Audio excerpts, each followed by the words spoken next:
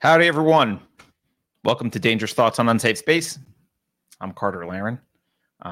Dangerous Thoughts is a show we do every Wednesday where we help explain what the hell went wrong with Western civilization. Where did the philosophical and psychological necrosis come from, and how can we use the Enlightenment principles of reason and individualism to rekindle the Western spirit, fight the globalist elites and their minions who are bent on destroying it? We are streaming, I think, today on Rumble, which we've just started to do, and on Twitter, which we've also just started to live stream on. But as usual, on YouTube, Odyssey, DLive, and did I say Utreon? I don't think I said Utreon on that as well.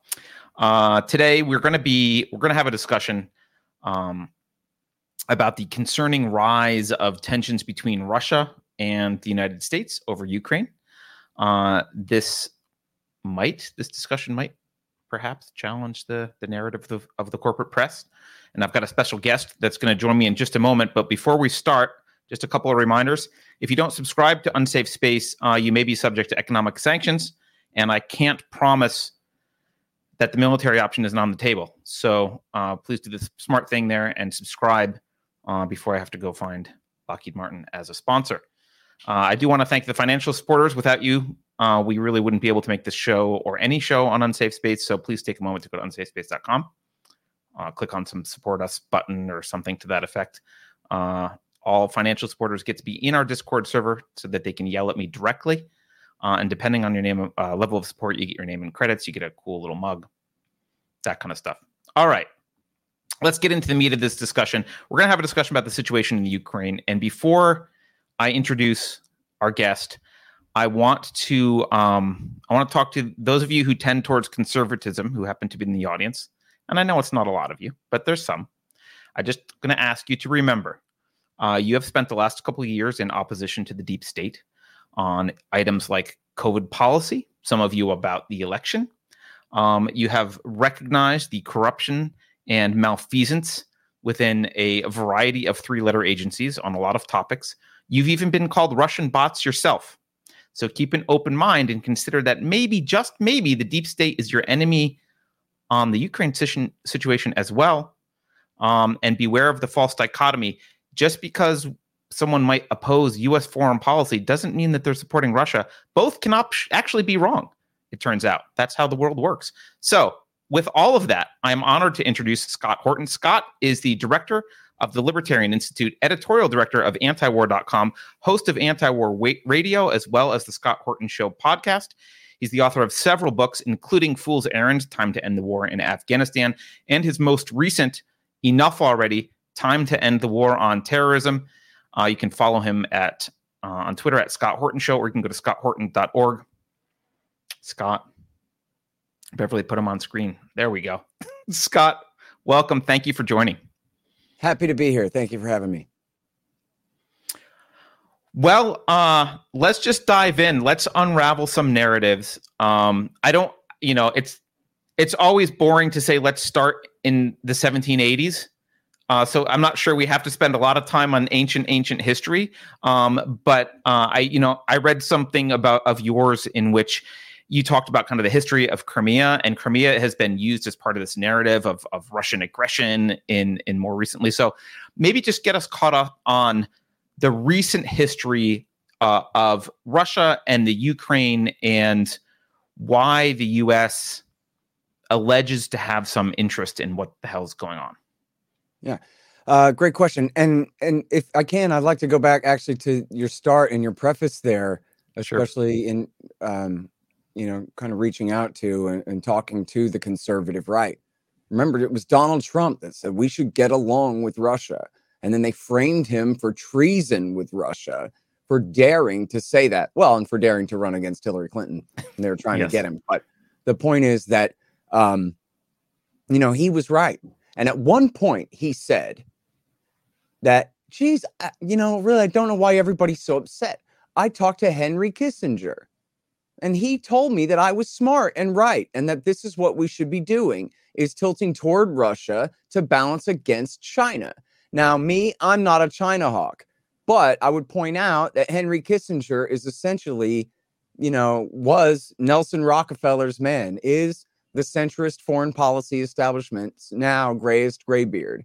And this is the guy who advised Nixon back when they split China away from Russia and made friends with China 50 years ago. At that point, China was the weaker power, and we were using them to balance against the Soviet Union. Now the same guy was saying, yes, this is our real politique. This is our real, as they call it, realist foreign policy, as opposed to neoconservative foreign policy that says that we want to have this amoral take and balance powers against each other in order to keep any one power from dominating in Asia or Europe. Other than America, we can dominate everywhere, but that doesn't count. So, in other words, this is not just the point of view from antiwar.com. This is the point of view from John Mearsheimer, the dean of the realist school at the University of Chicago. It's the point of view of Jack Matlock, the second to last ambassador to the Soviet Union. It's the point of view of Ray McGovern, who was the former chief of the CIA's Soviet division back in the bad old days of the Cold War. It's the point of view of a lot of people who are real experts on this. For that matter, it's the point of view of Pat Buchanan and the paleo-conservatives, who are all hawks against the communists. But as soon as the Soviet Union ended, they said, that's it. We should abolish NATO and come home. So it shouldn't be taken as some kind of alien or fringe or even libertarian position, as much as just it's the position of the people who are not the hawks and are not hell-bent on this conflict. And there's a lot of people like that, regardless of the way TV portrays it. You could Google right now and look up John Mearsheimer gave a speech called Why the Crisis in Ukraine is All the West's Fault from 2015. And, again, he's the dean, as they call him, the most credible leading member of America's realist school of foreign policy at the University of Chicago. So, I think it's important, especially to bring up what Trump had said here repeatedly about why can't we get along with Russia? Their civilization is not so alien from ours. The days of the communists are over. It's been 30 years. Just last Christmas was the 30th anniversary, the final end of the Soviet Union. So when people talk about, there's a crisis over there, there's a crisis over there, the burden is on the Americans to explain why, one, this is all their fault, not our side's at all. And two, why it should be our business now. And instead, all those questions are left begging. The whole situation is framed as Russia is about to attack their neighbor. Will we get involved now or won't we? Will we defend this poor, weak country, even though it risks war with Russia? This is it's a lie in the setup. It's the same question as, do you think that we should attack Iraq now? Or should we give the UN weapons inspectors a little bit more time and then attack him? Those are your two choices. You don't get a third one. That's, the hawks on one side and the doves on the other. And you're supposed to pick. And then, but as you were implying there, when you're talking about COVID or when you're talking about Russiagate, for example, the truth is not somewhere in between. These people are liars. Right? Yep. The Russiagate thing was 100% false. Carter Page, it turns out, was a loyal CIA asset. And every time he ever spoke to a powerful or influential Russian in business or government, he went straight to the CIA and debriefed them about every syllable out of their mouths. And then the FBI pretended for 3 years that this guy was Putin's handler of Trump. And that he was how we knew that our president was a guilty traitor. And the whole thing was just an absolute lie from the beginning. So that's how much credibility these people deserve. The people who lied us into Iraq, who lied us into Libya, who lied us into Syria, hell, who lied us into Afghanistan, and who have essentially taken all of the aggressive positions here and put Putin in the situation of having to respond. Now I'll get to the details in a second because that's what you asked me. But just to make it clear, sure, I'm not endorsing everything Putin ever did in his life or with his presidency. But I am about to make the case that this is all Bill Clinton, et cetera's fault. That they picked this fight and that everything, and that the very worst things that Putin has done, especially his intervention in Syria and in eastern Ukraine, that those things are reactions to absolutely horrific American foreign policies that never should have happened in the first place. In both of those cases, choices made by Barack Obama. Okay, so that ought to help make it easier for right wingers too. That a lot of the worst decisions here were made by the Democrats. Yeah, I mean, Obama's hand in Kiev, I'm sure you'll touch on, but right. That this is. But even go to Libya. Vladimir Putin stepped down and was cooling his heels in the parliament as the speaker of the parliament for a little while. They thought it might be for 2 terms or something, and it was his man Medvedev, the new guy, the young guy, was in there. And Hillary Clinton, remember, came with the reset button, the big red reset button, and said, let's get along with Russia. Mitt Romney's a kook. He wants 80s foreign policy. Mitt Romney, who's nothing but George W. Bush, essentially, right? Not Donald Trump. Right. He wants to have this hawkish foreign policy. And the Barack Obama people, they know better than that. They want to do this big reset. But then what happened? The first thing she did was she convinced Medvedev to vote for the UN Security Council resolution, or at least abstain. I forget now. I need to check on this. At least abstain. I think he even voted for the UN Security Council resolution authorizing the no-fly zone over Benghazi on the outright ridiculous, trumped-up lie that Muammar Gaddafi's forces were about to massacre every last man, woman, and child, 700,000 people in the city the size of Charlotte. So he had to intervene to save them. And then within days, they said, oh, well, protect the civilians ultimately means regime change in Tripoli or they'll never be safe, right? And so she completely screwed Medvedev and got him in so much trouble with Putin. And that helped to encourage Putin's return to the presidency after only 1 term in the parliament, where the idea was that he was going to do at least 2 and help to build up this guy Medvedev as his eventual successor and this kind of thing. And Hillary completely humiliated him and ruined that and brought Putin back early, right? So whose fault is that? Right. It's and she destroyed Libya. Fault. The Americans' fault. That's whose fault it is for starting an aggressive war against, Gaddafi's Italy. Gaddafi's Libya, which had come in from the cold, which George W. Bush had made a deal with only 7 years before and was cooperating with the Americans in the war against al-Qaeda. What Obama do? He took al-Qaeda's side, the Libyan Islamic Fighting Group and Ansar al-Sharia, against Gaddafi, the secular dictator. I mean, this is madness, right? Yep. So then you go, well, that power-mad, power-monger Putin returned early to the presidency. Okay, but that's only 0.1% his fault, and the rest of it, Barack Obama and Hillary Clinton's fault for their lousy decision-making, And it's the same thing for Libya and Ukraine. Now, I don't want to sound like I'm dancing around it, but I just want to get to the point that, Ron Paul is a patriot. Nobody thinks that he's a commie. Nobody thinks that he's Michael Moore, the left-wing Hollywood libertine, right? Yep. Ron Paul is a patriot. He's an Air Force veteran. He's a Republican congressman of however many, decades. You add it all up there. And he's just known better than this from the beginning. As simple as that. That's it. He just knows better.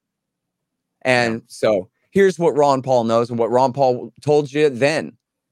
America's overthrowing the government in Kiev in 2014. Ron Paul went on Fox News and said this and warned that this was happening. He says, This is the second time in 10 years. The Orange Revolution was W. Bush did it in 2004. This is now America doing another coup against the same guy, Yanukovych, who was the democratically elected in a fair and free and fair election in 2010. And as confirmed by German and other Western monitors and so forth. And they used a bunch of Nazis to do it. Everybody should be familiar with the F the EU phone call by Victoria Nuland. Now, if you ask CNN, they go, oh, no, a diplomat used a bad word. That wasn't the point. The point was, why was she saying F the EU? she was saying the Germans are taking too long to do the coup d'etat. And we are going to push them out of the way, and we're going to do the damn coup d'etat ourselves. F the EU. They're taking too long. That was the whole thing. And people can listen to that thing on YouTube right now. The whole thing is there, where Victoria Nuland, this is Robert Kagan's wife, Barack Obama's Deputy Secretary of State for European Affairs. She's on the phone with Jeffrey Pyatt, the ambassador to Ukraine. This is leaked in early February 2014, 2 weeks before the coup, essentially. And there she's saying, we don't want Klitschko, the boxer, who's currently the mayor of Kiev. We don't want him in there. We want him on the outside doing public relations. Yats is the guy. Yatsenyuk. We want him to be the new prime minister. And we want Tannibok. You got to get on the line with Tannibok and put him together. Google Tannibok. There he is with a Hitler salute and the SS lightning bolts behind him. He's the founder of the Social Nationalist Party. Ahem, ahem. Okay? And these are the guys who Victoria Nuland and John McCain went to the Maidan Square in the winter of 2013-14 there and passed out sandwiches and cookies and gave speeches praising them all for their bravery, etc. It was just a couple of weeks later, they went ahead and did the coup anyway. I mean, they were caught red-handed. The Russians, presumably the Russians, had intercepted that phone call and posted it on YouTube, and they went ahead anyway. Yep. And they did the coup, and they did it, and guess who became the new prime minister? Yatsenyuk.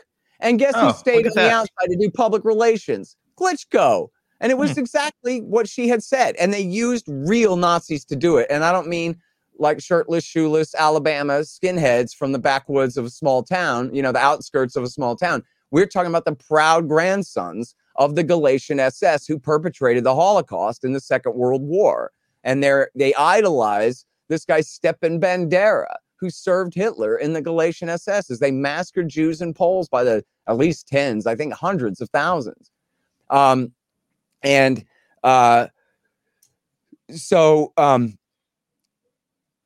a result of that, well, the first thing that the new coup d'etat government did was they outlawed Russian as an official language. Well, that's like half the population speaks Russian and not Ukrainian.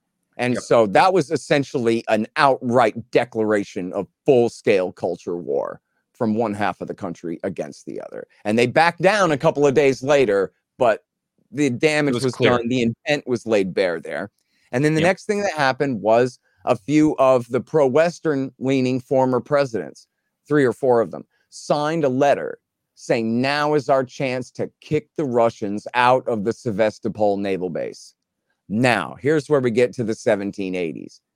Right at the time that America's making peace with Great Britain at the end of the Revolutionary War in 1783 was when the Russians were kicking the Turks out of the Crimean Peninsula and seizing it for Russia. Okay, so in other words, if New York State and Massachusetts and Virginia belong to the USA, Crimea belongs to Russia. If you believe in nation states at all, I'm an anarchist personally, but I also like to argue with all other things being equal here on the planet we live on. In a world of nation states, Crimea is part of the Russian nation state, and it has been for, since before the U.S. Constitution was ratified.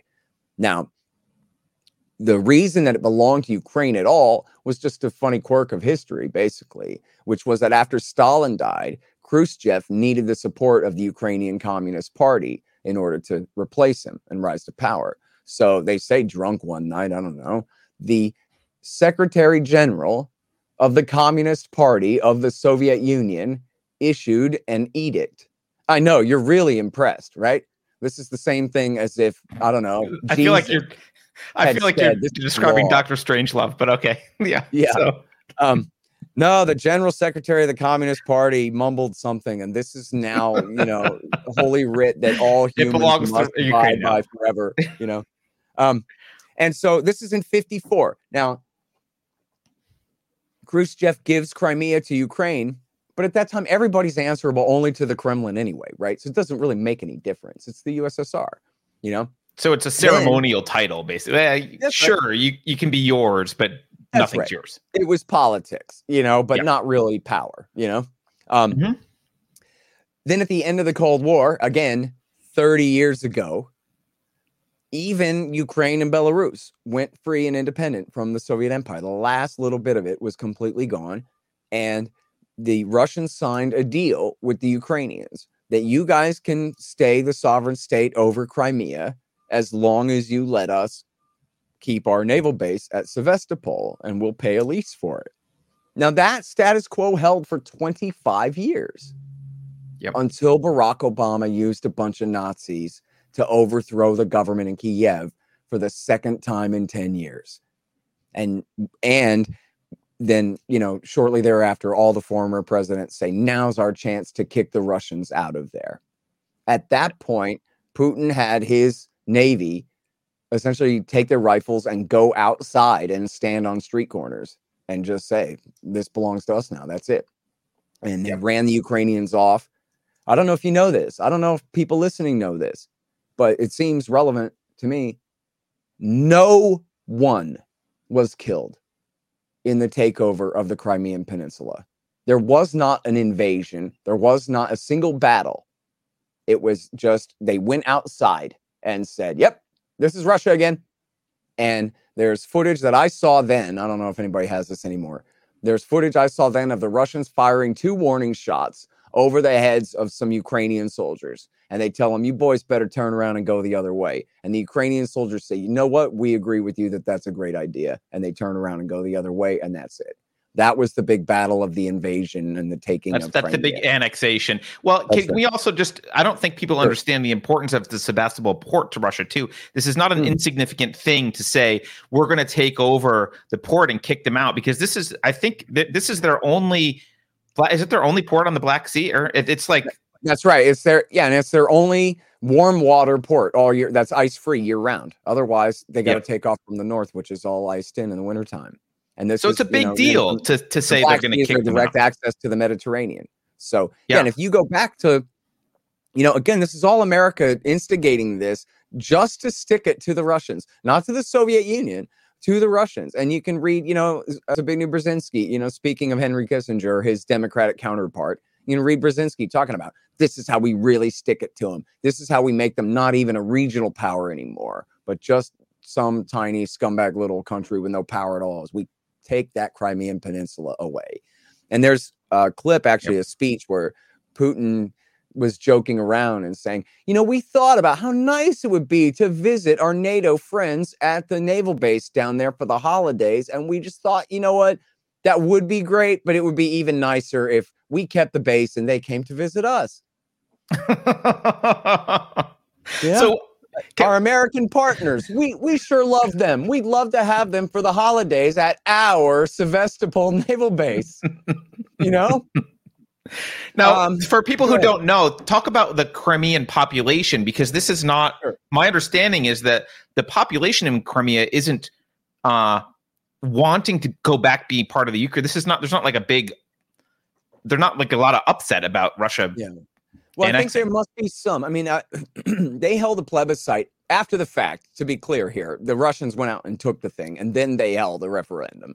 And the referendum said that 90-something% of the Crimeans wanted to join the Russian Federation. And then there were German polling firms and others that came out and verified that it was at least in the 80s. It was super duper majorities. I mean, better than 75%. Way, way, way up there that wanted to join. Now, there is...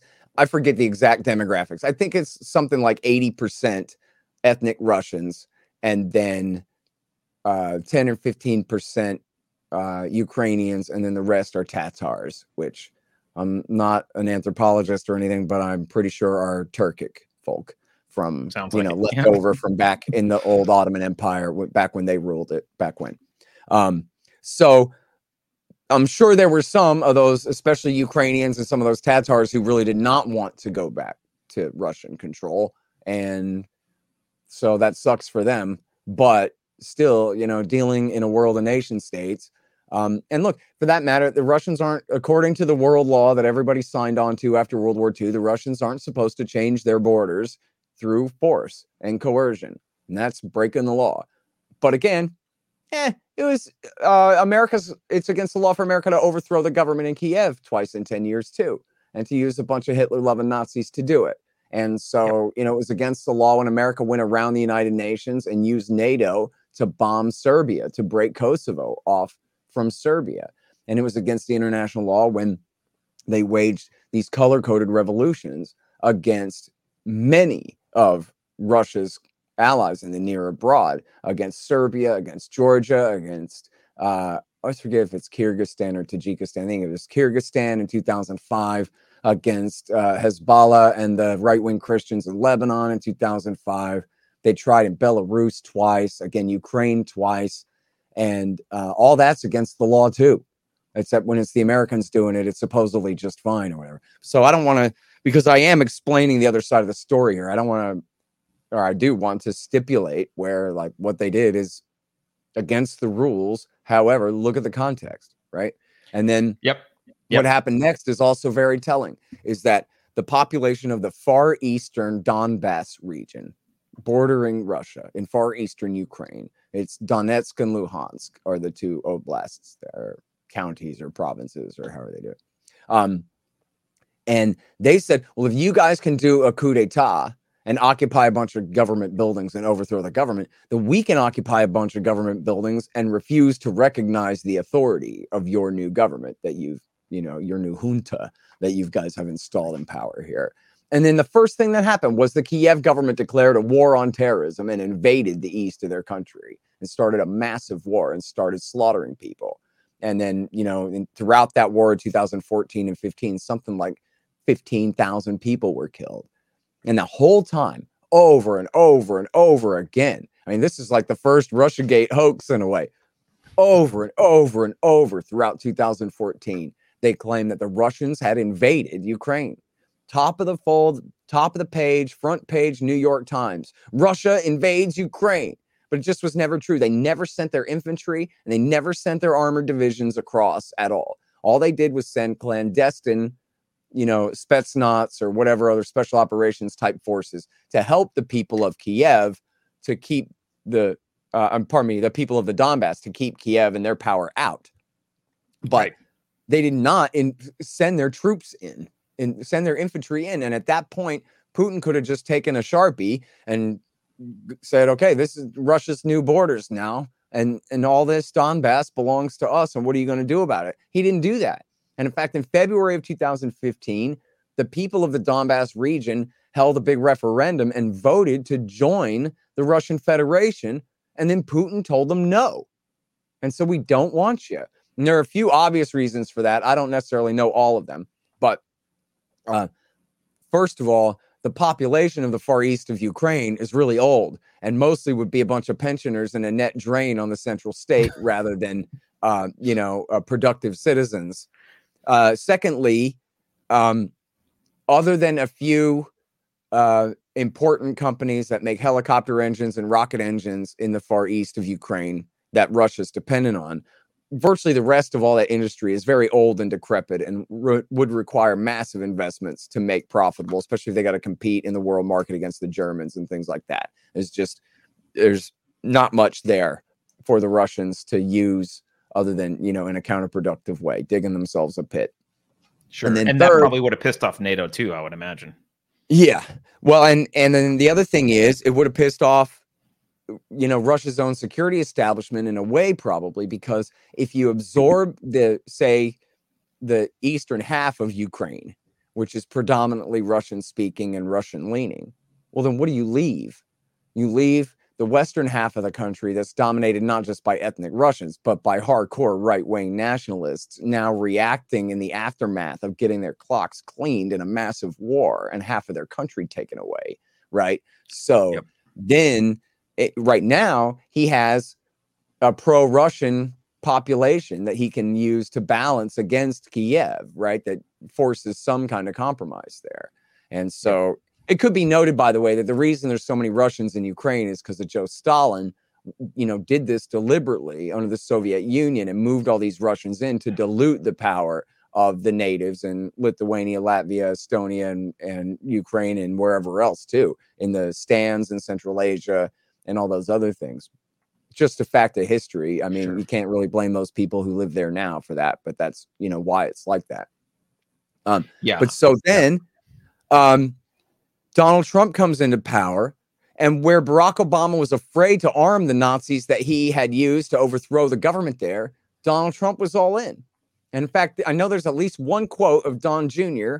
saying, now you can't call us Russian traitors because see all the weapons that we're pouring into Ukraine. So in other words, just like the FBI told CNN, well, if we can't overthrow him through the 25th Amendment, at least we want to be able to hem him in and prevent him from having a pro-Russian foreign policy. And so then that worked, right? If you point your finger and call Don Jr. a traitor 6 times, he will then arm the other side of whoever you accuse him of collaborating with to prove that he's innocent. And it's, pretty black and white kind of reverse psychology 101 sort of thing. Yeah. Yeah. So, now they haven't sent like tanks and heavy artillery and stuff like that, but they have sent Javelin anti-tank missiles, which are a step up from the TOW missiles they sent to Al-Qaeda in Syria, for example, which are wire guided. These are radio guided or laser guided, I guess, anti-tank missiles. And then they've sent a lot of trucks and a lot of Green Berets for training and this kind of thing. And then also throughout the Trump years, and I don't know if this was because of his orders and in reaction to being falsely accused of treason with the Kremlin, or if he had no control over this whatsoever and the Pentagon's just doing whatever they do, and who knows what they even told him. You know what I mean? But which is entirely possible given what we know and have learned about the deep state. Yeah. That's true. And also about Donald Trump, that he has such ADD that they could get away with that because he's too busy watching CNN talk about, the color of his tie or whatever, and not paying attention to anything important going on actually with power in the government. So, but anyway, the point being that the Navy was extremely provocative in sailing warships into the Black Sea, the Okhotsk Sea, and the Baltic Sea, and testing Russian defenses. And then the same thing with the U.S. Air Force, sending heavy nuclear bombers into right up to the borders of Russian airspace in the Black Sea, the Baltic Sea, and I guess in Eastern Europe, over NATO countries in Eastern Europe, and in the Far East. The Sea of Okhotsk there is north of Japan by the city of Vladivostok on the far Pacific coast of Russia. And I mean, imagine for a minute. Well, I don't want to do the whole shoe on the other foot thing. I'll do that in a second. But just this one. Sure. Just imagine there were heavy Russian H-bomb bombers constantly testing America's defenses off the coast of Virginia and California and Florida. And that's what we've been doing to them over and over and over and over and again. We fly 12 and a half, 13 miles off the coast. 12 miles is international air, recognized airspace. Like 12 and a half, 13 miles off the coast, watch them light up all their defenses to take a measure of their capabilities and all of these kinds of things. And as I'm almost certain this came from a Stars and Stripes article originally, but we wrote it up at antiwar.com the other day. Dave DeCamp wrote it up, was under Biden, all of these provocative flights have increased 120% over how it was during Trump. And how it was during Trump was already extremely provocative, right? So this, now finally we get to, this is why the Russians have been building up in Ukraine to signal that they want a ramping down of all these new arms going in there. And they want assurances that America is not going to bring Ukraine into NATO. And so then, look at how the Americans handle it. As soon as they start building up their forces, on the 1st of November, the Washington Post screams, Russia building up invasion force, preparing to invade Ukraine. Well, it's February the 2nd as we're recording this. They haven't invaded Ukraine, and they have explicitly denied that they have any intention to invade Ukraine this whole time. And they haven't, pardon me, they haven't been especially coy about it or anything. They're saying, look, and in fact, when the Americans first started making a big deal about this, the Ukrainians said, what are you talking about? They're not preparing to invade. They're moving troops around at their bases. They do that all the time. The Americans say they're building up right on Ukraine's border, but that's not true. They're building up 200 kilometers in, which is 150, 170 miles where their bases are there. Yep. The Americans make it sound like they're lining up on the border, preparing to cross the border. But this is a much more latent threat than that. And again, they say, look, we have no intention of invading Ukraine. And then they don't say, unless you refuse to give in to us. They're not saying that. What they are saying is, but now that we have your attention, which is still, it's less of a threat. I mean, it's partially one. I'm not trying to be naive or ask your audience to be naive. There's a bit of a threat of coercion there, but just a bit of one. It's it's meant to be a very latent threat. If you think of like Jack Kennedy and the Cuban Missile Crisis, that which direction we tell our ships to sail, that's diplomatic language itself, right? And so, when they do this, what exactly does it say when they move this amount of artillery pieces here or there, And what it is they're not trying to make an immediate threat. They're trying to present a very latent threat and convince the Americans that don't you prefer it stay very latent. That's what they're doing. And so then they say, our demands are simple. We want to promise that you're not going to bring Ukraine into NATO. And now that Donald Trump tore up the Intermediate Nuclear Forces Treaty, again, the guy that wanted to get along with Russia was essentially, I guess, coerced by the empire itself into taking all these hawkish stances. So he tore up the INF Treaty. In fact, I'll tell you, I know this from talking with Chas Freeman and others, that they say that the Russians really did violate the INF Treaty first. It's the Intermediate Nuclear Forces Treaty, the Medium-Range Missile Treaty that Reagan signed in 1987 that kept medium-range nukes out of Europe this whole time, 30 years, 35. And they say, and it's kind of unproven, but it's suspected and I guess likely or very possible that the Russians actually broke the treaty first. And then the Americans said, aha, you're breaking the treaty. And instead of saying, let's get back in talks right now and save it, they said, we're tearing it up. And the reason why is because the Americans also want to start deploying mid-range nuclear missiles, but not in Europe.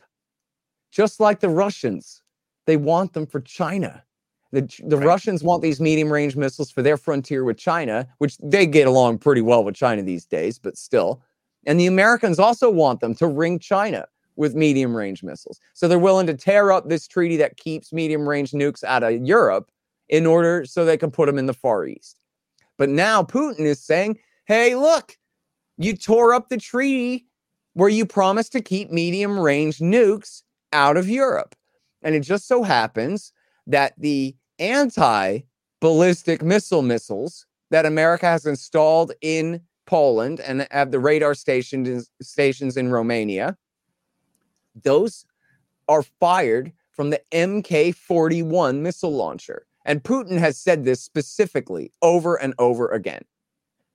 This is a dual-use missile launcher.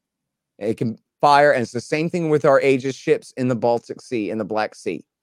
These missile launchers can be used to fire anti-ballistic missiles, and they can also be used to fire Tomahawk cruise missiles tipped with H-bombs. And Putin is saying, I want in writing that you're not going to deploy medium-range nukes in Eastern Europe. And I'm telling you now, you try to do it in Ukraine, I'll run roughshod right over the thing.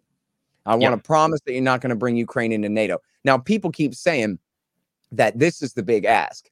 But it's the big ask in the sense of it's kind of the smoke screen. In other words, Putin knows that he is not going to get a treaty where America promises to never, ever bring Ukraine into NATO. He's not going to get that, and he knows he's not going to get that. But presumably, he's willing to settle for very firm assurances that Ukraine will not be brought into NATO. And Biden has already said that, look, nobody's talking about bringing Ukraine into NATO. And I believe on the December 30th phone call, he said, we definitely won't anytime in the next 10 years, which is past the date of the expiration of his presidency, even assuming his reelection. So the indefinite future here. And he also said, missiles, we have no intention of putting anti-missile missiles or any other medium-range missiles into Ukraine. And then it just leaked yesterday. I don't know if you saw it, but we'll be running it on antiwar.com. I think it's probably already up on the top of the front page, and it'll be Ray McGovern has a new piece about it for tomorrow, where it leaked to a Spanish newspaper, the American response. And I have that leak. Yeah. So Biden in there says, not only are we willing to give you assurances that we will not put these dual-use missile launchers into Romania and Poland, we are willing to talk about establishing a verification system. so that you can rest assured that we are not deploying Tomahawks here. Now, just get back in the damn treaty. Just re-sign the INF treaty. And instead, I guess they're not going to do that. I think the Russians are pushing for that. And the Americans are saying, well, we won't get back on the INF treaty. Now, this is the terrible, evil, horrible, reckless Donald Trump who would do such a thing. Why can't Biden just get back in the deal, right? He's apparently, they're now finally trying to get back in the Iran deal. Their whole idea is that Donald Trump is the greatest aberration that ever happened to the U.S. presidency. Well, fine. Undo the horrible things he did, and then just blame those things on him and move on then. We need that INF treaty. Ronald Reagan signed that INF treaty. And I mean, it was one of the most heroic things that any man had ever done when they went and hammered that thing out and pulled all the Pershings and all the medium-range missiles out of Europe. For them to go back on this now is completely crazy. So anyway, that's the true nature of what's going on here, is that the American government has, especially, W. Bush with the Orange Revolution, but then especially ever since Obama did the coup of February 2014, and then all through the Trump years and through the first year of Joe Biden, this has all been American aggression and provocation, essentially painting the Russians into this corner where they have to do something. And look, I encourage people, there's so much propaganda about this thing, but just go and actually look at, for example, Oliver Stone's interviews with Vladimir Putin. Anybody can watch these on YouTube or wherever, Amazon Prime or whatever it is. They're easy to watch. And the guy's a politician and a pretty ruthless head of state, a former intelligence official. He's no wilting lily or anything, but he's also not a raving madman. He also is essentially, they say he's such a sociopath. Well, good. Apparently he's an emotionless kind of a creature. And no matter how much the Americans provoke him, he says, our American partners sometimes make decisions that we disagree with, and we wish that they would think twice about the way that they do things. And he just absolutely stays diplomatic and polite no matter what the whole time. But he says, listen, Oliver Stone, you ring my country with anti-missile missiles from dual-use launchers. You kind of put me in a tough position here. And Stone says, listen, man, you know that ballistic missile defense is just a boondoggle in America. This is the politics of American capitalism, right? Is contracting. Pentagon contracting is how these corporations reach into the taxpayers' honeypot and take their billions. And so, come on, we're not really trying to achieve a first strike capability against you, Putin. We're just, getting some money stolen. And Putin goes, yeah, I know that, but still, what am I supposed to do, Oliver Stone? You're surrounding you're undoing mutually assured destruction in favor of a first strike capability. My job is I cannot allow that. Okay, This is fair. All right. And then what did he do? And this is W. Bush's fault, because it was W. Bush that tore up the anti-ballistic missile treaty in 2002. Or 2001. And right after Putin called on September 11th and said, I'm your humble servant. What can I do for you? Our airspace is open to you. Our former bases in the stands are open to you. Whatever we can do to help you kill bin Laden and his friends, we're your humble servant. 2 months later, before the year was even over, Bush tears up the anti-ballistic missile treaty and makes an absolute monkey out of him. And started this whole process of putting these missiles into Ukraine and into the Czech Republic and Romania and Poland, and claiming that this is to protect Poland from a first strike from Iran. When W. Bush first said that, I can't find this anywhere. I looked for it everywhere. I couldn't find it anymore. But I remember this. That Bush at one of these G7 or G8 meetings, I'm pretty sure it was a G8 meeting, but it was some meeting in Europe, where Bush goes, listen, the reason we got to do this is we got to protect Poland from Iranian attack. And the place just busted out laughing. They couldn't help themselves. They just started laughing because that's completely stupid, right? But then Obama comes in and Obama goes, yeah, we're doing this because of Iran. And everybody's like, oh yeah, everybody knows the centuries-long ongoing enmity between Iran and Poland.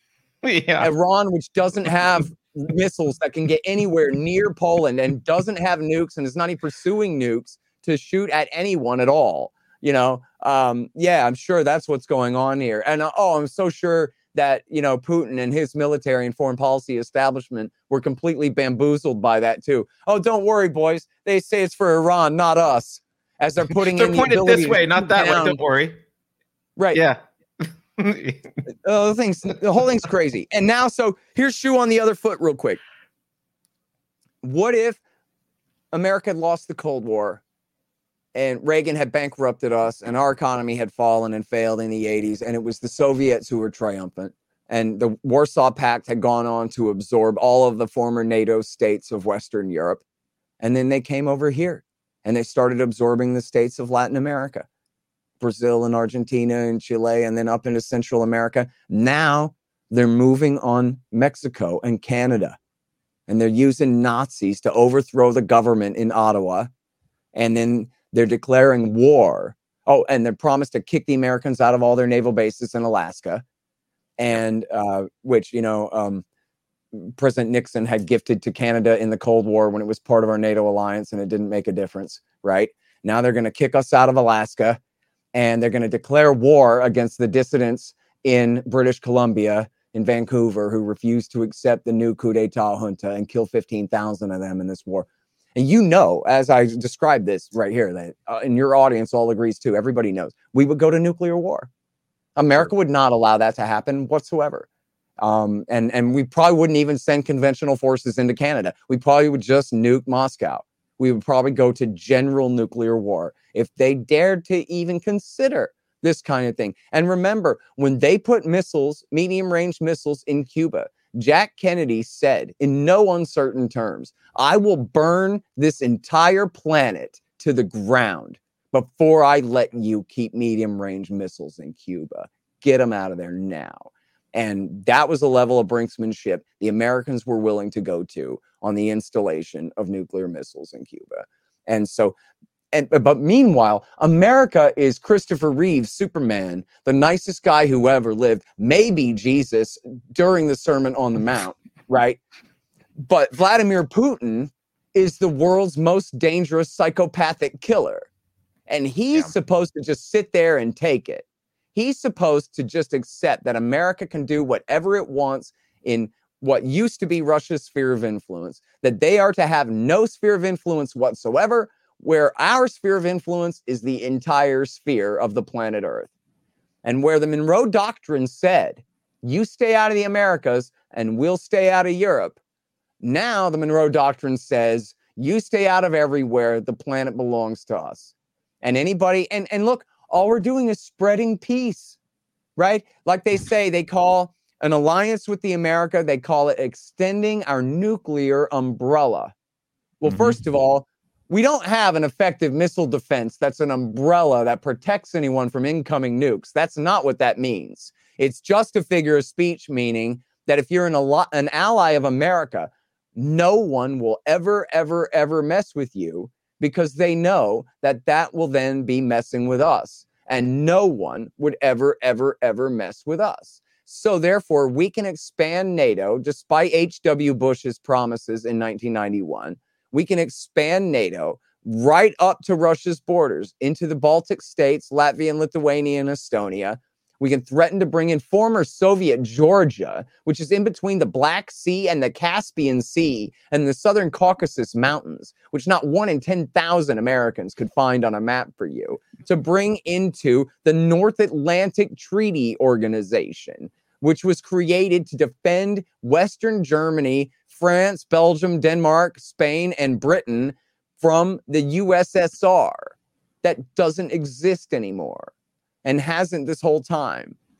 And I'll shut up after one more thing, which is I'll urge everybody to check out my Twitter feed at Scott Horton Show and click on media. You can do like likes and retweets or whatever. You click on media there and just page through, because in just the last few days, I've posted a few things of interest for you there, including an open letter written in 1997 by some of America's most prominent war hawks, including Paul Nitze, Robert McNamara, and Stansfield Turner, Richard Pipes, and Edward Luttwak, all condemning Clinton's planned NATO expansion and saying you should not do this, and with explicit reasoning why.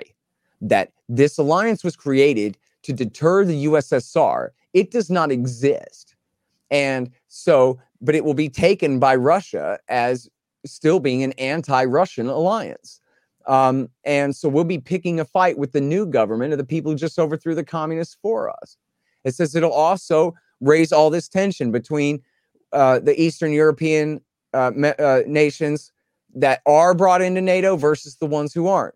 It'll heighten ethnic tensions in the regions where there are high levels of Russian populations, Russian-speaking populations in these countries. And it'll lead to tensions about whose side those people want to be on. All these things, it has all these predictions about the kind of chaos that'll come from this. And then even better than that is now a word from X.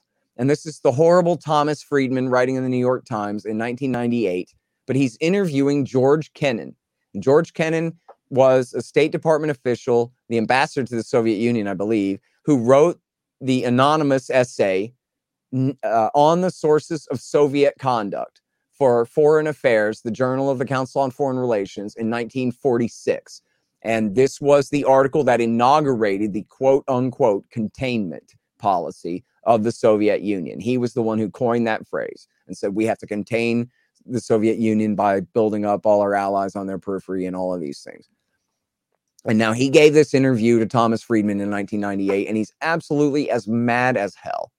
And he's just condemning the senators. He says the senators aren't even interested in foreign policy. They just want Polish votes in Illinois or whatever it is. They have these parochial concerns, and they don't understand what they're doing. He says, don't people see these aren't the communists? These are the men that overthrew the communists for us in the greatest, virtually bloodless revolution in world history that ever happened. And now the people who are expanding NATO are saying, I'm paraphrasing pretty broadly here, but you can read it yourself. They're saying, look, we're just expanding peace, right? We're expanding our nuclear umbrella in a way that just means the more people who are under it, the less fighting there will ever be. And so this is all positivity. This is all fine. It's just more people to have dinner parties with on the European cocktail circuit or whatever. But there's not a danger here. This is not against Russia. We like Russia. Now it's fine. And Kennan said all the people who are telling us that this is not directed at Russia, that this is not meant to threaten them in any way, they are going to provoke Russia to react because it is a military alliance encroaching toward their former sphere of influence. And when they do react, then all the people who are now telling us don't worry about it will then say, see, that's how the Russians are. They're so dangerous. They're so aggressive. And that's why we have to build up our alliance in Eastern Europe to defend Europe from Russian aggression. And Kennan says, but that's just not right. Yeah. It's us. We met the enemy. It is us. And that is what's going on. So there you go. I mean, there you have it. That's these guys, before NATO expansion ever actually kicked in. The first countries, Poland and Hungary and whoever else, I forget, were brought in 1999. So this was in 1998. Imagine Robert McNamara. Did I mention McNamara? Paul Nitze. Yep. I mean, McNamara was the self-confessed butcher of Asia. This is, one of the most violent Americans who ever lived. And in his role in Korea, for that matter, Japan, Korea, and Vietnam. And he said, this is crazy. We should not do this, and signed the open letter saying that we should not be doing this. Paul Nitze was known as George Kennan's right-wing competitor. Kennan wanted containment. Paul Nitze wanted rollback. He was the guy that wrote NSC 68 that said essentially America must take the position as world hegemon and roll back Soviet communism and all this. These were the men who said, don't expand NATO. Don't do it. James Baker III and George H.W. Bush, they promised we would not expand NATO 1 inch east of Germany if Mikhail Gorbachev would allow the reunification of Germany and pull his troops out of Eastern Europe. And they broke that promise. Bill Clinton broke that promise. W. Bush and Barack Obama and even Donald Trump brought in Northern Macedonia and Montenegro. But Bush and Obama both brought in numerous countries. Bush brought in the Baltics. Obama brought in the Balkans. And Bush promised in 2008. Oh, one more thing. This is in my media thingy too. The anniversary was yesterday. It was first of all Bush in the Bucharest Declaration. No, that was different. Maybe it was the Vienna thing. I forgot what it was called. Maybe it was the Bucharest Declaration of 2008. W. Bush said we're eventually going to bring in Ukraine and Georgia, and we're putting them on the fast track to join NATO. Then our current our current CIA director, William Burns, was then the ambassador to Russia. And he wrote a memo. This was February the 1st, 2008. And because of the heroic Julian Assange rotting in solitary confinement at the hands of the empire in Britain right now, who posted the WikiLeaks online, we know that William Burns wrote back home to the State Department, "Niet means niet." And that's the title of the essay. Everyone can find it at wikileaks.org. And it's Burns reporting that I just met with Sergei Lavrov. And Lavrov, of course, always very diplomatic. That's Russia's foreign minister. Lavrov instructed us that, boy, oh boy, are they against America bringing Ukraine into NATO. And in fact, will not stand for it. Right. And see this as their highest security concern. And they want the Americans to know that actually you're not going to bring Ukraine into NATO. In other words, if you do try it, Kiev will be ruled out of Moscow within a week or two, and then try to bring them into NATO, punk. That was what he's saying. He's laying down the law, and it was Putin himself. I don't know if this was a hot mic, or I think just he was tattletaled on by an Italian diplomat shortly after that. And he said to the Italian diplomat that you know that we could be in Kiev in 2 weeks. And that is the worst threat that Putin has ever made of war against Ukraine. And that was in 2008 in reaction to Bush promising to bring Ukraine into NATO. And what does that tell you? What that tells you is just like America will not allow Canada to be integrated into the Warsaw Pact, Russia has a red line and they will enforce it. And this is it. And America should respect that. You don't have to like Vladimir Putin to understand that. America is in the wrong here. And look, how about this? Bill Clinton and W. Bush and Barack Obama and Donald Trump have been in the wrong. Them and their men, Mike Pompeo. These men have been in the wrong. Is that so hard to accept? That Madeleine Albright and Condoleezza Rice and Hillary Clinton made bad choices? No, that's the world that we live in. These people do the wrong thing. That doesn't mean, look, I'm a Texan. I'm an American. I'm not partial to any foreign governments. I'm just saying this is the truth, dude. This is all the U.S. government's fault. We don't have to have a relationship with Russia that resembles this kind of contention in any way whatsoever. This whole crisis is made in Washington, D.C. Yeah, I mean, it's from a layman's perspective, you think, well, the Berlin Wall falls, Soviet Union's over. Wouldn't NATO just kind of be dissolved at that point, and we strike up a new relationship with the new governments of the former Soviet Union and have a different kind of dynamic in the world? But no, we need to keep that going. And it keeps coming up too, that because everybody remembers, it's the pop culture references that really crop up in everyone's mind. Is the kid saying to the Terminator, "But I thought we were friends with the Russians now." And the Terminator says, "Yeah, but Skynet knew that they still have the most amount of nukes. So if you want to kill humanity, you still start a war with Russia anyway. It doesn't matter that we're friends with them now." Yeah, he mispronounced Lockheed Martin, but Skynet is fine. Yeah, that's fine. Right. Yep, that's right. And look, I'm glad you bring up Lockheed, because Lockheed is at the core of this. They're at the center of this. It's not just like a rhetorical flourish that the military industrial complex and all that. But no, quite literally, a single individual human man named Bruce Jackson, executive vice president at Lockheed, spent millions of dollars on this project to create, guess what? The Committee on NATO Expansion. The entire purpose of which was to get rid of Lockheed products, just like any salesman trying to empty out their inventories and refill them again. That was his job. And, he's the same guy that bankrolled, you won't be surprised, the Committee for the Liberation of Iraq in concert with the neoconservatives, and made a very close alliance with Richard Pearl and Paul Wolfowitz and Scooter Libby and the worst of the ringleaders of the neoconservative sect that lied us into Iraq War II. This is the very same men who did it, and they did it for the most narrow, short-sighted, narrow-minded, just pocketbook-driven concerns for their own company at the expense of the safety of all of humanity. And, honestly, I've been at this a long time, but there was a subject that I had never quite gotten to. And I don't know what I thought of. I guess I just hadn't even really thought about it.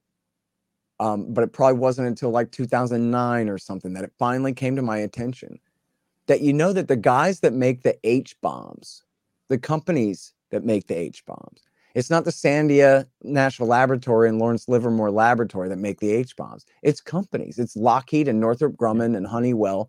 They make the H-bombs. Raytheon maybe too, but no. And Raytheon, yep. And they lobby the U.S. government that, don't you guys need some more H-bombs? Just the same as any other lobby in America works on the government. The NRA, people always are wondering why the NRA doesn't do a good job of representing gun owners. That's because that's not their job. Their job is selling guns to the government.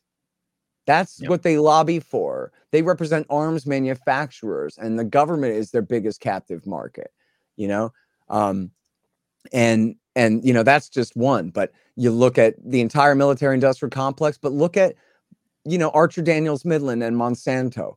Look at Citigroup and Goldman Sachs. Look at, the biggest hospital companies and insurance companies. These are the special interests who rule. And what they do is they send their lobbies, they pay pennies on the dollar to have their lobbyists influence the Congress to write the laws so that they keep getting our money. That's it.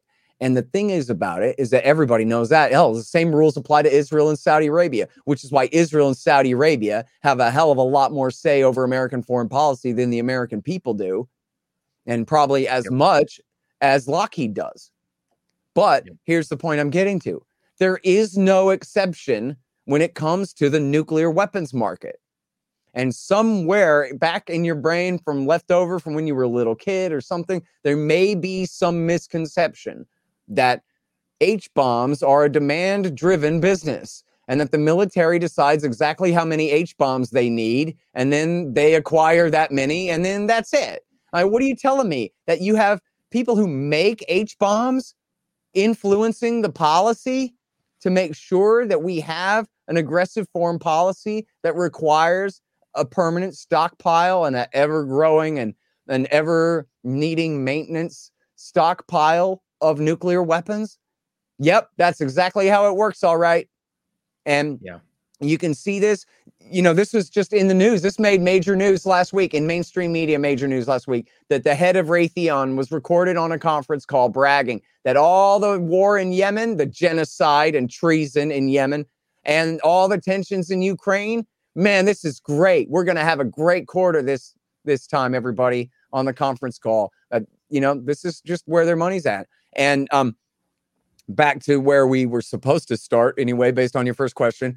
When the Russians seized the Crimean Peninsula, Andrew Coburn, the great journalist in Washington, D.C., he had a source that was at a party at Crystal City, which is, military industrial complex headquarters outside of Washington, D.C., outside of the Pentagon in Virginia there.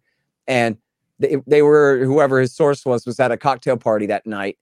And news came across the wire. The Russians are seizing the Crimean Peninsula.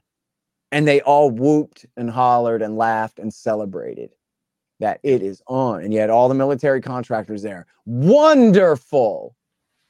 A contest between the two most heavily armed thermonuclear superpowers is great for them.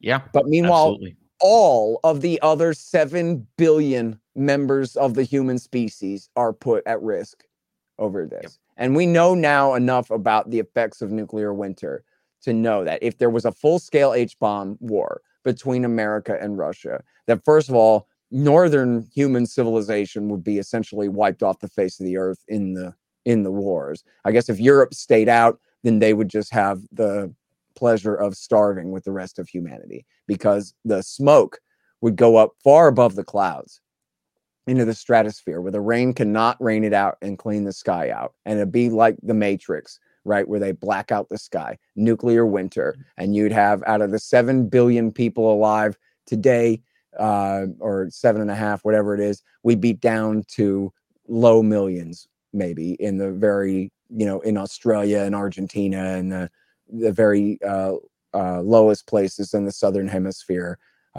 And I guess the bunkers in Colorado, where the scumbags who got us into this mess will be able to have their underground gardens and whatever, and live in their underground cities for however many years before all of humanity has to start over again, going from, with literally billions and billions and billions and billions of people starving to death because of you just have absolute massive crop failures across the entire planet. And in fact, they say now that they think even a limited nuclear war of a couple of hundred A-bombs between India and Pakistan would be enough to kill billions of people through nuclear winter. And that's nothing like what would happen if it was a full-scale H-bomb exchange between America and its allies and the Russians. Yeah. I think people don't, I think the idea, I grew up during the Cold War. Not deep in the Cold War. I'm not that old, but it was still going on when I was a kid. And I think a lot of people now don't view a nuclear war as a possibility. It seems so fantastical and outside of the realm of possibility. And I think partly they just don't understand how close we've come a couple times in history to actually, but for one officer on a sub in the Cuban Missile Crisis, we'd have been at war. But for one officer in, I forget where this was, in the Soviet Union, also, who there was a computer glitch and they thought we were attacking. And he was the only one who was like, well, I'm not going to trust it. But he was supposed to trust. He disobeyed orders and didn't start global thermonuclear war. This kind of stuff, we've come really, really close. And it's not out of the realm of possibility that it happens again. And this time we don't get lucky. Yeah, and in fact, there was one where the Air Force accidentally dropped an H-bomb over North Carolina, and they later found it where 8 out of the 9 fail-safes had failed. And it was only the 9th one that prevented the nuke from going off. But what would have happened if the nuke had gone off? They would have accepted responsibility and said, sorry, we accidentally nuked our own country, or they would have blamed it on Russia and escalated right there. Yeah. Yeah. At 50-50. Right, at best. I don't know. I think they would blame. I would put my money on blame on Russia, but okay. I think so. Rather than take responsibility for just that kind of level of negligent failure, they would figure out a way to make it somebody else's fault and then have to do something about it.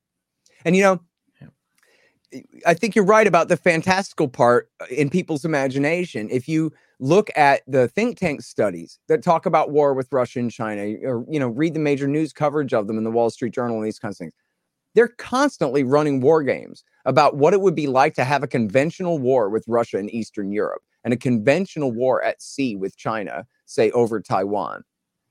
And it goes without saying that they have nukes. Everybody knows they have nukes, but then it goes unsaid. It's just completely left out. And you have study after study after study about how we could fight a conventional war. And you can see, for the Navy, what fun to kind of try to recreate the Pacific battles against Japan in World War II, against the Chinese in the Pacific. And we could just do this, and maybe we'd lose a few ships, but so would they, and whatever. But just nobody mentions the fact of the H-bombs. They just remain outside of the discussion. Not that they're, forgotten, but they're essentially forgotten. They're not part of the discussion of the plan, and you can see why, right? Because if you were at Brookings and you wrote a study that said in one paragraph, well, geez, we can never fight Russia or China under any circumstances whatsoever, period. They're not going to pay you $35,000 for that. Right. You're not gonna work at a think tank very long writing studies that say that. And so you end up having, quite literally, years worth of discussions about how we could fight nuclear-armed major powers that completely exclude the presence of nuclear weapons, as though they don't exist, as though we could fight a war, say a conventional war against Russia in Eastern Europe, where one or the other of us wouldn't turn to nukes. And it would probably be the Americans first. The Russians, first of all, got a deal about prevailing winds and all of that. They don't want nukes going off in Eastern Europe, much less in their own country. But also, they're there and we're here. So if America's going to fight a war in Eastern Europe, how in the hell are we going to do that? How are we going to get all of the men and material and supply and everything we need over there to fight a conventional war? We can't. So we resort to tactical nukes is the most likely scenario there, right? And then they project all this crazy stuff about, I mean, I don't know where this really originated. They claim that this is what the Russians have as a doctrine, and the Russians deny it. But the Americans claim that the Russians' doctrine is escalate to de-escalate. And that if we get in a conventional war with Russia, what Russia will do is they'll set off one A-bomb, a tactical nuke, and they'll nuke, an American ally asset somewhere in Poland or something. And they'll say, see, we mean business. And that one nuke is supposed to send the message to the West that they'll use even bigger nukes if we don't back down now. Well, we're not going to put up with that. We're going to nuke, and we're going to escalate to de-escalate. If they try to nuke to escalate to de-escalate, well, we're going to nuke Belarus. And then they better de-escalate because we're the ones who will escalate. Yeah. Well, if that's their idea of what the Russians think, and that's stupid, that'll never work. And if you try it, then we'll escalate right back on you. Then how could they think that it's any smarter when it's their exact same position? And that then the Russians, again, Vladimir Putin, the most dangerous criminal mastermind, psychopath, evil killer, thrower of journalists out of windows in the whole world, he's going to not react. If we nuke Belarus, then he'll climb under his desk and say, oh, geez, we shouldn't have ever, stepped to the Americans. They can never intimidate us, but we can definitely intimidate them. Yeah. And the whole thing is stupid and crazy. It is Dr. Strangelove, by the way. Like, it is Dr. Strangelove. It's the same. I mean, it's Dan crazy. Dan Ellsberg, who, is famous for leaking the Pentagon Papers, he was at RAND. He was a nuclear war planner. That's his newest book, is called The Doomsday Machine, Confessions of a Nuclear War Planner. And, boy, that's a whole other discussion. But I'll tell you, when he and Herman Kahn went and saw Dr. Strangelove at the theater, they walked out into the bright afternoon sun and both said to each other, Jinx, you owe me a Coke. That wasn't a satire. That was a documentary. Oh, jeez. That's how it is. And right up to the point where, like, one captain could start a nuclear war and no one would be able to stop him. All this hype about the president and the nuclear football notwithstanding. And there are thousands of people throughout the bureaucracy who could start a war. Yeah. And no one could stop them, especially out in the Pacific. I want to, if I still, I don't know how much time I've got, but if I can still bug you, I want to bug you about a couple things. One is I want to ask about, because I think our audience would be interested in this. Right after the I'll call it the revolution, but right after the coup in Kiev in 2014, you had the Burisma Holdings. And I've heard you talk about this before. Let's talk about what they did and what that signals about who's on what side and what interests are aligned here. Sure. So back to the FDEU phone call between Victoria Nuland and Jeffrey Pyatt. Nuland says, listen, well, right along the lines of FDEU, we're pushing the Germans out of the way. We're going to do this ourselves. And I just got word from Jake Sullivan in the vice president's office. That's our current national security advisor, was then national security advisor to Vice President Biden. I just got word from Jake Sullivan that the vice president is willing, and we're going to get him on a conference call with the participants tomorrow to give him an attaboy and to get the deets to stick. And He's the one, as they put it in White House terminology, Biden held the Ukraine brief in the Obama administration. He was in charge of America's Ukraine policy. And he was leading the plot to overthrow the government. Again, this phone call was leaked, presumably by the Russians, 2 weeks before the coup, and then they did it anyway. Right. Caught red-handed, did it anyway. But, and this part is speculation on my part, I don't know this, but it's the obvious answer, right? Is that the guys at Burisma, they had heard the FDEU phone call and had heard that the vice president was so involved in this. And, maybe they knew through other means. I don't know, but that's the most obvious way for them to know that. Well, the thing with Burisma was they had been closely connected to the previous government that Biden had overthrown. So they were afraid that the new government was going to persecute them and take it out on them. So in order to protect themselves, did they hire the new Prime Minister Yatsenyuk's brother or son? No.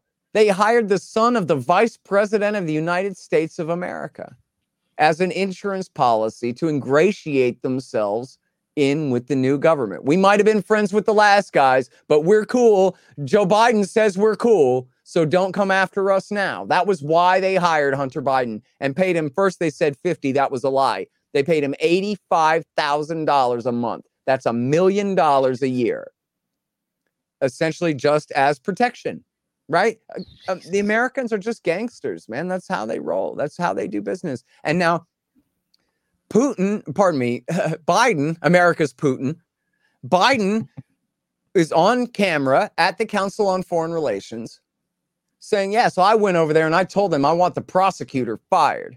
And if you don't fire him, then you're not going to get your billions of dollars of relief money. I'm the vice president of the United States. I can withhold that relief money. You're going to do what I say. And lo and behold, they called me up, said the prosecutor's been fired. And I got on the plane and left. Hardy, har, har, har. Now, if you go to Snopes or factcheck.org or PolitiFact or NBC News, they'll tell you that, oh no, this is totally taken out of context. Joe Biden couldn't possibly mean that he wanted this prosecutor fired because the prosecutor was looking at prosecuting Burisma for their criminal activity. And the reason we know that that's impossible is because all of those investigations had already been closed. And so there was no investigation for them to be extorted into closing. Well, that's just not true. And the great journalist Matt Taibbi, who lived in Russia for a time in the 1990s and speaks Russian, made some phone calls and did the work. And he's got great journalism. I'm not sure if this made Rolling Stone or if this was just his Substack. I think this is in the Rolling Stone before he left Rolling Stone.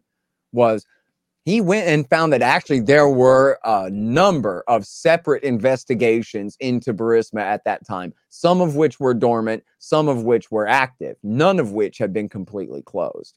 And that all the facts exactly fit with the original accusation there, that this prosecutor was looking at Burisma, and Biden said, well, what the hell's the point of doing a coup if my guys aren't sitting in the attorney general's chair? Get rid of this guy. And so they got rid of the guy and replaced him, as Taibbi again points out. Biden says, no, the PolitiFact and the fact checkers and Facebook and whoever all say, oh, no, you're missing disinformation, that they were just trying to weed out corruption. Oh, really? The guy that they replaced him with was far more corrupt and documented as such all over the place as a far more corrupt operator than the guy they got rid of, who actually did have something of a reputation for trying to do the job honestly of tackling political corruption in that country. And so there you have it right there. And then the president of the United States was impeached. I know if you took that year off, you wouldn't believe me. This guy Horton is full of it. This makes no sense. What are you talking about? They impeached for the third time ever. An American president was impeached by the U.S. House of Representatives, in this case, for holding up an arms deal to the Nazi-infested armed forces of Ukraine. Armed forces that his predecessor was afraid to arm after empowering said Nazis. And he temporarily held up that arms deal because he was trying to pressure the government of the American-installed coup d'etat junta in Kiev into reopening those investigations into the criminality and corruption of Burisma, which should have been open and running all along, right? Yeah. Trump was unobstructing justice. And that's what he got impeached for. Biden had obstructed, right? And they impeached him for it. It's so ridiculous. And the idea also that we're supposed to believe that when Biden says, get rid of the prosecutor who's investigating the cash cow that my son works for, that's getting rid of corrupt. It's because he cares so much about corruption. That's why he was doing it. Yeah. No. All those investigations were dormant. And we know that because some intelligence official claimed that to the Post once, and everybody repeated it after that. And that's all you need to know, you know? So where are we today? Today we heard Putin made some. So I read the documents that were leaked from the Spanish language stuff. I don't remember where exactly they came from. Biden sent a few thousand troops to Europe. And by the way, in those documents, we didn't talk about this, but in those documents, the United States refers to Crimea as part of Ukraine. Yes, that's true. I mean, which seems a little bit like saber rattling. Right. Yeah. They demand that Russia withdraw also from Georgia, which South Ossetia is no longer part of Georgia. Sorry, guys. Just like with the Crimean Peninsula, you know, the Americans shouldn't have picked that fight. The W. Bush administration gave Mikhail Saakashvili reason to believe that they would have his back if he started that war in 2008. And so he invaded South Ossetia, which was occupied by Russian peacekeepers who were there under a deal signed with our European Union allies. Not in aggressive invasion occupation. They were peacekeepers there under the law, and the Georgians attacked them and started killing them. And the Russians then came through the tunnels and over the mountains and, re-seized South Ossetia, marched part of the way into Georgia, and then stopped. They could have taken all of Georgia at that time. There was no way that America was going to do anything about it. And they stopped.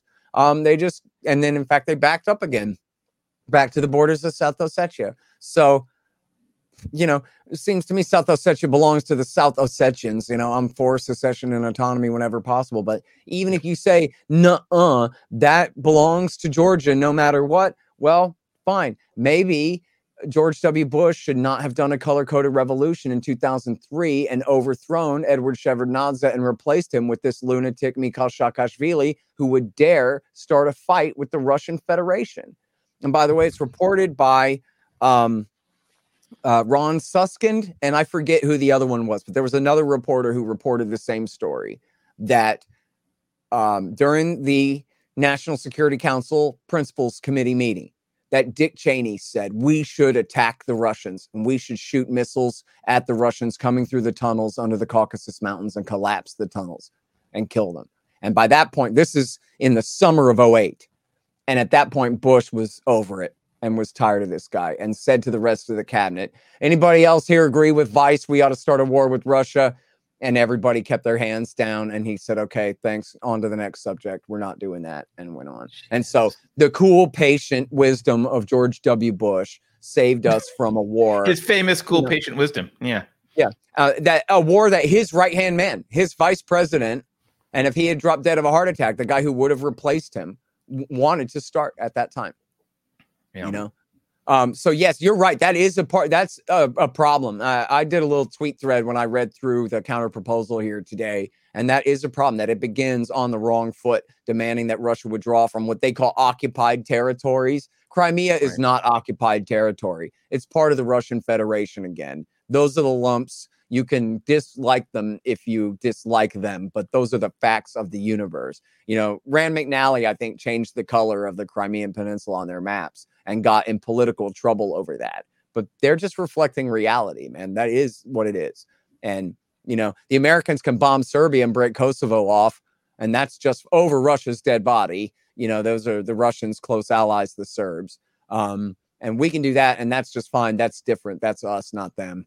And thousands of people were killed in that, by the way, unlike what happened in Crimea.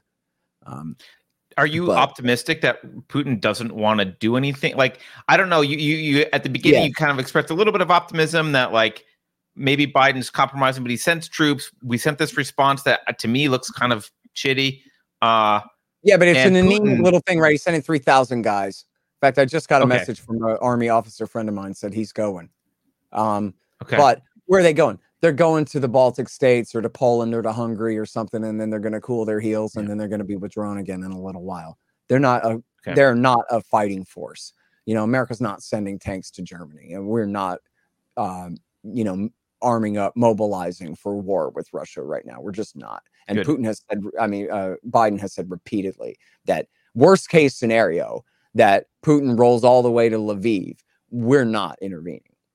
Ukraine is not an ally in NATO, and we are not obligated to defend it. He said that in no uncertain terms. So, again, back to the bottom line. When Putin says, I want a treaty that promises you'll never bring Ukraine into NATO, he knows he's not going to get that. What he really wants is these extremely firm assurances that it ain't going to happen anytime soon, and that we're definitely not going to deploy Tomahawk cruise missiles in Eastern Europe. Right. And maybe back off the Crimea issue. Crimea is not in there, right? I mean, they accuse Russia at the beginning and say, get out. But they don't, in all their different proposals for different kinds of talks throughout the thing, they never say, we want talks over you withdrawing from Crimea. They know that that's a non-starter. So, I think, I think that the threat of Russian invasion of Ukraine was overblown by the Americans in the first place. And then I think that, thank goodness, that Joe Biden is as weak as he seems and is climbing down exactly as he should be climbing down. And meanwhile, the Republican Party is attacking him for being weak when they're supposed to be attacking him for being reckless. Yep. And, the W. Bush wing, they can't get it through their head that the American Republican right are no longer W. Bush interventionists. They are America firsters. And they might like kicking butt, but also they've got lots of butt kicking out of their system right now. And they're tired of this. And they don't want this. And I think Washington's the bigger threat than Moscow to them, right? I mean, that's the truth right now. That's exactly right. I mean, look, here's the bitter, bitter pill. America has no enemies at all. None. Every power on the planet is our friend. The Chinese are our second biggest trading partners after Canada, more than Mexico. And we've gotten along with them for 50 years, half a century since Nixon and Kissinger went over there, shook hands with Mao and said, look, we have our differences, but let's put them aside and work together. We're talking about 1 billion people. We're talking about 1/7 of humanity there. What are you going to do about it? This planet's not big enough for us and them? Well, it's going to have to be. Okay? And then there's the Russians who, again, no matter what we do, Putin says, oh, our American friends and partners, our American friends and partners, our American friends and partners. It's essentially a conservative, some from conservative to nationalist, right-wing, white Christian government with a red, white, and blue flag that's trying to be part of European civilization, and we keep kicking them in the face and telling them that they're Asiatics and belong, to some other civilization and are not really part of Europe. And it's just crazy and stupid and wrong. There's no reason we should be doing that at all. And then just picture the globe in your head, spin the globe. There are no powers in Latin America anywhere. The USA is the only power in the Americas. Brazil will never have a blue water navy, ever. They don't have the capability and they don't have the intention. That is it. That is it. Yep. Africa, there are no powers. The most powerful nation in Africa is Egypt, and they are 100% lock, stock, and barrel owned by the United States of America. Every nation in Europe is our friend. The one that they hate the most, other than Russia, is Orban's Hungary. But he's a member of NATO. So, okay. And then who do you got? Iran? Are you kidding me? The Ayatollah with the GDP the size of the southern half of New Jersey or something like that, who has no offensive naval or air force or infantry capability whatsoever, who at worst has medium range conventional missiles that are a deterrent against regional powers, are no offensive threat to anyone whatsoever. Next, some Israelis going to start whining to me about Hezbollah, the pseudo little tiny militia pretend state in southern Lebanon. Yeah, I'm quaking in my boots. Then you got India, 1 billion people. desperately poor, still with this backwards caste system and communism and just crazy government control over their economy. They're going to stay poor for the next 300 years, man. They're not But they're still our friends. They're still our friends, but they just don't have power to project. Yep. And then that's it. Who do you got left? Indonesia, Australia, spin the globe. That's it. We're back to America again. You got the lost continent of Atlantis, or you got Mars attacks from the movies. But other than that, like, what if everybody just take a deep breath? What if it just didn't have to be this way at all? What if we didn't have to have American militarism at all? What if we could just go ahead and adopt the precepts of a limited constitutional republic that, as James Madison said specifically, presupposes a state of peace, except in the most dire emergencies of self-defense of our life and our liberty, our Bill of Rights? It could be. And I'll tell you, man, 30 years ago, Ronald Reagan's ambassador to the United Nations, Jean Kirkpatrick, who is a neoconservative, a former socialist turned right-wing hawk, Reaganite. She was the one who wrote the article in Foreign Affairs about how it's okay to back right-wing fascist authoritarian tyrants around the world because at least they're not totalitarians like the USSR, right? That was her position, right-wing hawk. Then when the Cold War ended, she wrote an essay for the National Interest that said we can be a normal country in a normal time. And now it would be wise for us to shed the burdens of superpower status and just be a humble, commercial, limited constitutional republic and share the responsibilities of global governance with our other friends and powers of the earth. The Soviet Union is gone. The Wicked Witch is dead. It doesn't have to be this way. And then, you know what they do? They waited. I mean, the Soviet Union wasn't even gone yet, right? The Soviet Union fell apart. Christmas Day, 1991 was the last day. But America had already moved to the Middle East by January of that same year.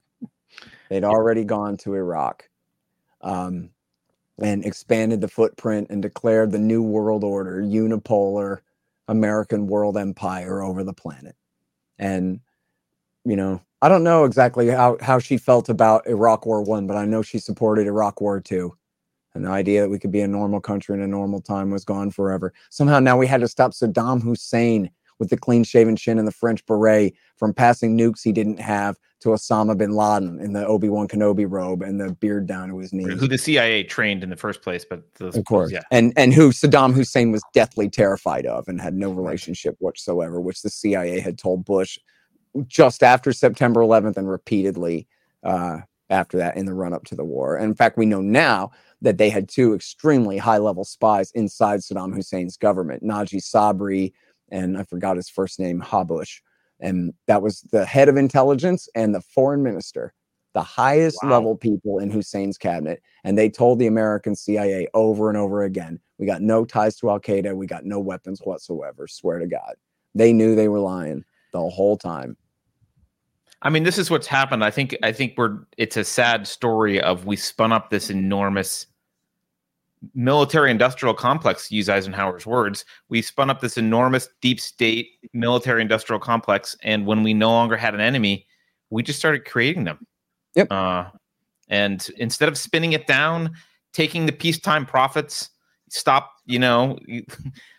taxing our citizens so much, stop spending so much money on national defense. Instead, we just looked for people to bomb. And we're still there. I know. I mean, remember back in the 1990s when they were still desperately searching around for an enemy. For a while, it was South American cocaine dealers. Oh, yeah. We're supposed to stand in. Pablo Escobar was the problem. We didn't have a war on terrorism yet, so it had to be something. They said, the Ayatollah could make missiles that could deliver nukes here probably in like 35 or 40 years if he tries really hard. I don't know. That's not very scary. So what they do, they pretended, they even made movies, right? Like they made Harrison Ford blockbusters about America's war, with the Army and the Air Force against drug businessmen. because it had to be something, Yeah. And it's just crazy. I mean, you think about, I cite in the book a guy from Princeton University, calls himself an economic geographer, who talked about the amount of money that had been invested in providing security for the Persian Gulf since the inauguration of the Carter Doctrine in 1980. And he said from 1980 through 2007, that America had, I think his words were, misallocated $10 trillion. Holy crap. On providing security. Or was it 7? I'm going to go with 7 because that's the more conservative number. It doesn't matter. I mean. So we spent $7 trillion we didn't need securing the Persian Gulf when, as he put it, the transport of oil supplies in and out of the Persian Gulf was never in jeopardy. So, there was the tanker war during the Iran-Iraq war for a moment there and everything. But again, that was America arming both sides in that battle during that. Right. And even taking Iraq's side after Saddam bombed an American ship. But anyway, for the vast majority of this time, there's no threat whatsoever. And everybody in the region has one interest overriding all other interests, and that is keeping those sea lanes open so they could sell their oil to the world market. And here we spent $7 trillion when we didn't even spend that much on Middle Eastern oil. We spent $7 trillion securing oil that we weren't even buying. Right? We're securing it so they can what? So they can sell it to China. That's what Donald Trump said. Donald Trump says, why are we patrolling the Middle East when all this oil is going to the Chinese? Which was right. We don't even buy Middle Eastern oil. Well, that was between 80 and 07. So what about when W. Bush embarks on the terror war and blows another $8 to $10 trillion in the Middle East in the name of establishing and securing American hegemony in a region where if we just walked away, everything would still be fine anyway. And in fact, when Biden made the slightest kind of hints at backing off his support for Saudi in the war in Yemen, for example, the Saudi, first of all, the UAE sent a guy straight to Tehran. And the Saudis then sent their guys to Baghdad to meet with the Iranians in Baghdad. And they immediately started talking with the Iranians as soon as America started backing away. And they just act like, no, we have to hold the whole world down or else it'll all explode into chaos. But look where all the chaos is coming from. Yeah, who's killed 2 million people in the last 20 years? Not Vladimir Putin and not Xi Jinping. Jinping. It's the Americans who've done it. Yep. Yeah. We not only directly, but just by arming people. I mean, arming both sides of wars constantly. I wasn't going to read a bunch of super chats, but this one is I think a good question, and I think I know the answer, and you're probably on the same page. But someone says USA's enemies are just shadowy elites now, pretty much, right? Is that? Yeah, that's right. And look, I mean, the real global elite, the most wealthy and powerful people on the planet, and this has been remarked upon for many years now, they just all have so much more in common with each other than they have with us.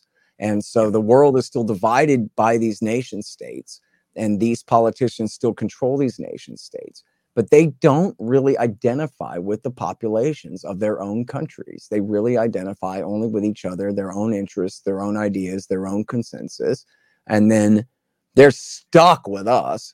They got to figure out how to drag us along, kicking and screaming to accomplish whatever goals that they have in mind. It's, as the Trilateral Commission put it back in 1973, it's the crisis of democracy. The crisis being that there is democracy, and that when people vote, sometimes they disagree with what we want to do. And that really pisses us off a lot. And so how are we going to confront this crisis? We saw this. There was a video clip, the World Economic Forum. I forget who was speaking, but just the other day, someone speaking at the WEF, she referred to her and her comrades as the elites. She called themselves. They call themselves the elites. She's like, well, the elites, people don't trust us. And the non-elites don't trust the elites. Yeah. They don't like us anymore. And what are we going to do about it? Yeah. Or how are we going to get them to obey anyway? Yeah, exactly. Yep. Man. Well, look, I've taken a lot of your time, Scott. So I've had a lot of fun. Thanks for having me. You are. I mean, I love what you have to say. You're just a fountain of knowledge on this stuff. And I wish that we didn't need your expertise anymore, because we could just stop doing all this crap around the world, and you could go smoke pot or do something else. I don't know. But as long as we're doing it, I'm glad that we have someone around who's keeping track of all this. I really am trying to put myself out of business, but I'm not very good at it, I admit. Well, can you remind people where they can get your book, how they can find you and follow you online and stuff? Sure. So my books are Fool's Errand, Time to End the War in Afghanistan, and Enough Already, Time to End the War on Terrorism. And they're both also available in audiobook now as well. I'm proud to say that my Afghanistan book is endorsed by Colonel Douglas McGregor and Noam Chomsky. So that'll give you kind of a taste. Chomsky said it was the best book on Afghanistan he ever read. And McGregor said that he tried to recommend it to the Army War College because he wants all the Army officers to have to read it. So I'm pretty proud of that one. Yes to that. Do you think they'll say yes to that? No, I'm sure they told him no. But he did recommend it to them, though. And then Enough Already is that's every war from Jimmy Carter all the way through the end of Donald Trump, the entire American Middle East catastrophe, one through line all the way through for you. It came out about a year ago. And as I say, the audiobook is out. That's all at libertarianinstitute.org/books. And if you hate Amazon, I got links to all the alternatives too, if you can get it all the other places as well. And then I'm the editorial director of antiwar.com. And I host the Scott Horton show at scotthorton.org. I got 5,600 something interviews going back to 2003 for you there. Wow. Almost all on foreign policy at scotthorton.org, and sign up for the podcast feed. And if anybody in your audience lives in LA, I'm on the radio on Sunday mornings on 90.7 KPFK. Wow, they still let you speak to Californians, huh? That's right. You know, I got that story is like everybody goes to California and they either make it or they come home.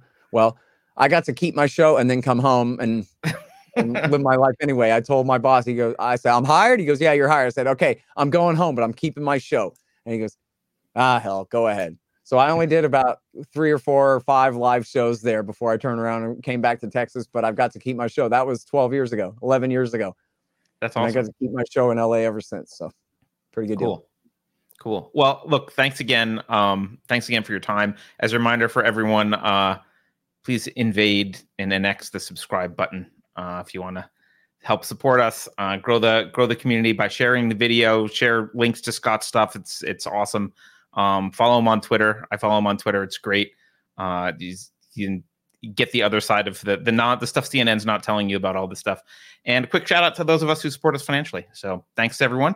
And Scott, thank you one last time. It's Absolutely. A pleasure, and I'm gonna try and get you back because I could probably talk to you for days about some of this stuff. It's amazing. You know what?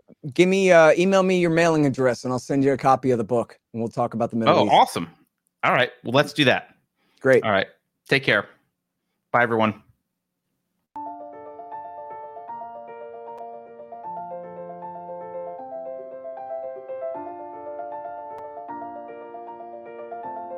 Thanks for spending your time with us today.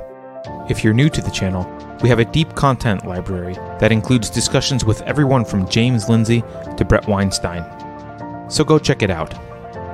And please consider supporting the Unsafe Space team by visiting unsafespace.com/donate. You can find us on a variety of social media platforms, and you can find a community of like-minded individuals on our Unsafe Space Discord server, which is open to financial supporters at any level. See you there.